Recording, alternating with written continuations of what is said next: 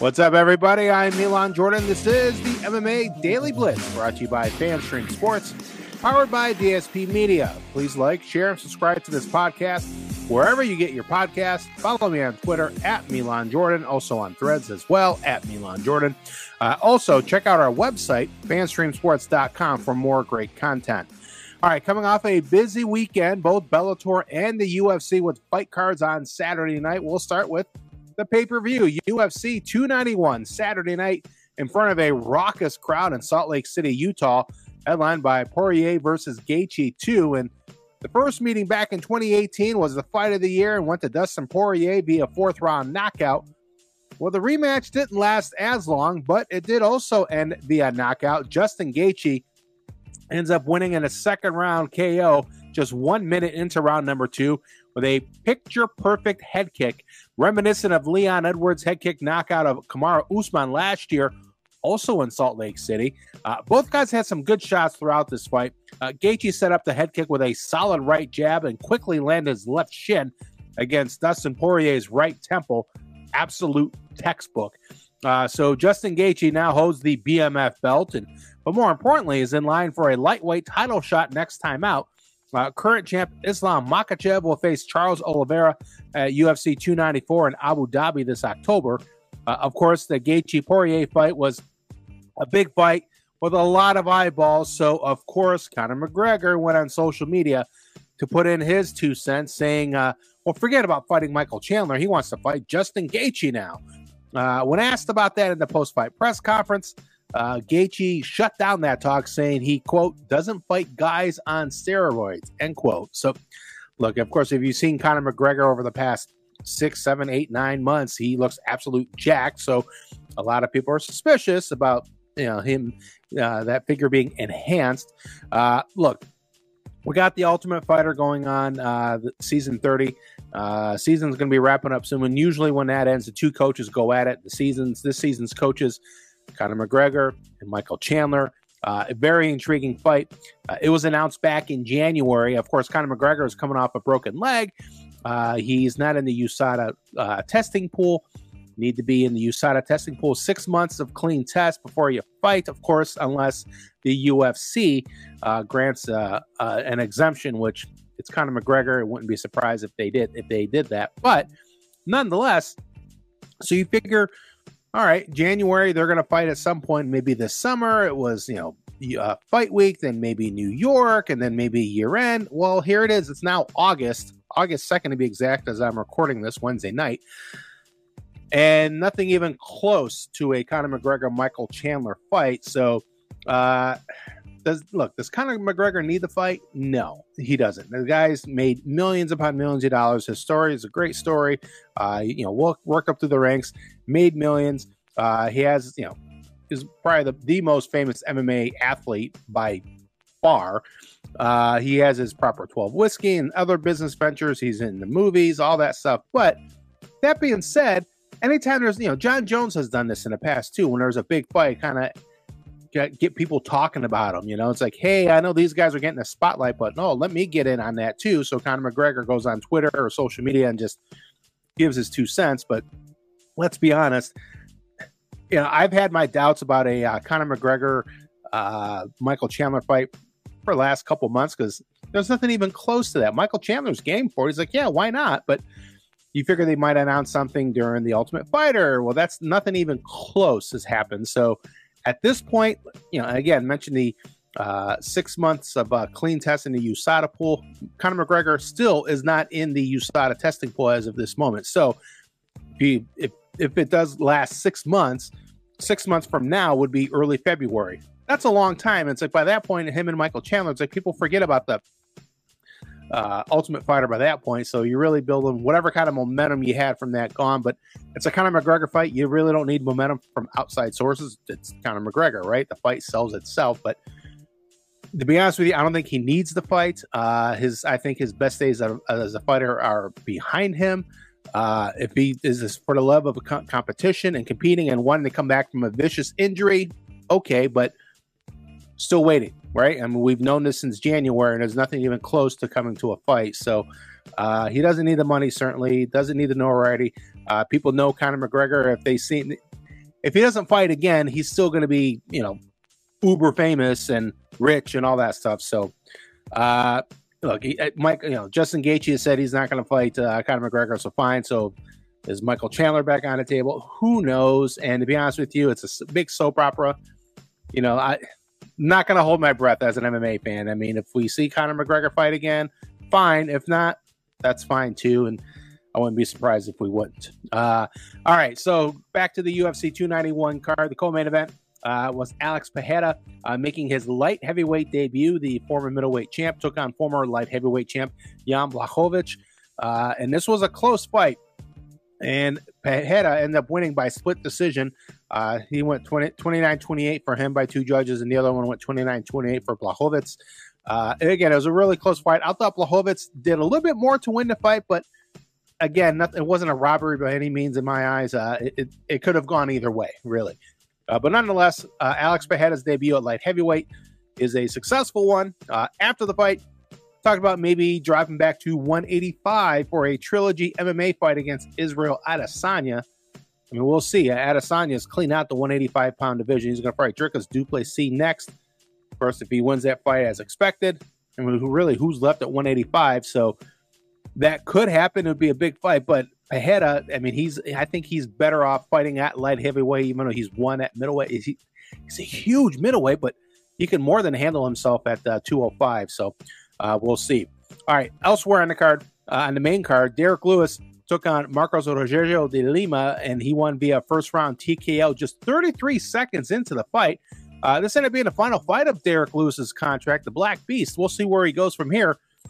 Could he go to PFL and, maybe set up a fight with Francis Ngannou, a rematch from their UFC fight? Or does he stay with the UFC? Derek Lewis, fan favorite, one of the great personalities, not just in the heavyweight division, but in all the UFC, coming out with a huge, just 33 seconds worth of work on Saturday night, a first-round TKO. Now, this fight ended up replacing the Stephen Thompson, Michel Pereira fight. That was postponed due to Pereira not making weight.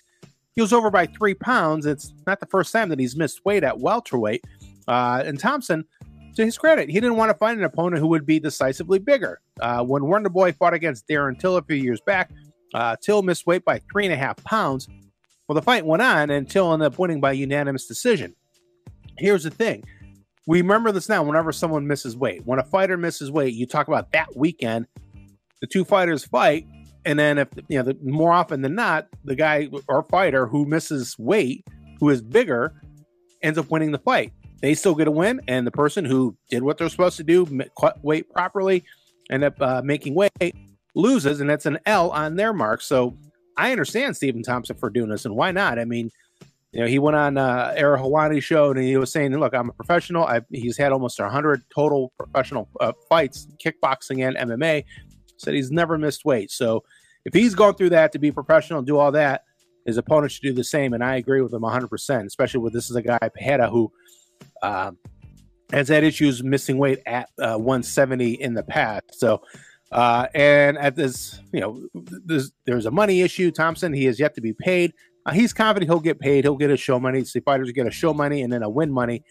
I think when a fighter misses weight, and if the fight goes on, the guy who misses weight, the only money they could possibly get is win money. Don't get the show money because you showed up for the fight, but you're over. You didn't fulfill your obligations of making weight. So I think that should go to the first fighter who ended up making weight, in this case, Stephen Thompson. So Stephen Thompson, look, that money's already allocated. So Thompson should get the show and win money and also get Pereira show money. So, but again, that's worked out with the UFC, and he's confident that he will be paid for his services. And again, think about this too. During camp, you make so many sacrifices. That money comes in, and not just for the fighter, but also paying the managers, the coaches, gym time, all that stuff. And you kind of rely on that, especially now since, fighters can't bring their own sponsorship deals to the UFC. It has to be, within fight week and all that. So they're losing on all that money. So, I mean, why not get everything there for Stephen Thompson and other fighters that have been in his similar situation. All right, the rest of the UFC 291 main card, Bobby Green submitted Tony Ferguson via arm triangle late in round number 3. Tony Ferguson loses for the 6th straight time. And then opening up the main card, Kevin Holland beat Michael Chiesa versus via Darce choke, 2:39 of round number 1. The undercard was pretty eventful, pretty solid undercard. And again, credit to the fans in Salt Lake City. They were loud. They were packed from early prelims all the way through the pay-per-view. And looking at the undercard, Gabriel Bonfim defeated Trevin Gillis by guillotine choke, just $113 in the round number 1. CJ Vergara defeated Vinicius Salvador by unanimous decision. Wasn't the most exciting fight, but Vergara ended up winning, and Salvador really did a lot of showboating. He was a taller fighter, he had more range than Vergara, but Salvador did a lot of showboating, didn't really mount very much offense. And to Vergara's credit, he didn't fall for the bait. Elsewhere, Roman Kopylov defeated Claudio Ribeiro by knockout in round number 2. Jake Matthews wins again, defeating Darius Flowers via rear naked choke in round number 2. And the other 2 fights were stoppages as well on the undercard. Uros Medic, the Serbian fighter who took this fight on just 3 weeks' notice, beat Matthew Smellersberger via 3rd round TKO. Just a vicious strike to end this fight. And then Miranda Maverick ended up winning via armbar round number 3 at 2 minutes and 11 seconds over Priscilla Cachorra. All right, I mentioned Bellator had their event on Saturday as well. Bellator and Ryzen 2 at the Saitama Super Arena in Japan. The main card for the Bellator portion was Patricky Pitbull beating Roberto D'Souza by TKO via calf kick. And early in round number 3, and Patricky Pitbull ends up advancing in a lightweight Grand Prix, even though this fight was at 161 pounds. Remember, D'Souza, he replaced AJ McKee on 3 days' notice just before the fight because McKee had to pull out due to medical issues. But nonetheless, Patricky Pitbull advances in the lightweight Grand Prix. The first ever Bellator flyweight championship was on the line, and well, it's still vacant. Kyoji Horiguchi took on Makoto Shinru. It was ruled a no contest due to an accidental eye poke. So, as I mentioned, the championship remains vacant. It's just the 3rd no contest in a Bellator championship fight ever. So we'll see if there's a rematch and these 2 fighters go at it later down the road. Elsewhere on the main card for Bellator and Ryzen, Kana Watanabe defeated Beta Atiaga by unanimous decision. Magomed Magomedov beat Danny Sabatello via guillotine choke in round number 2.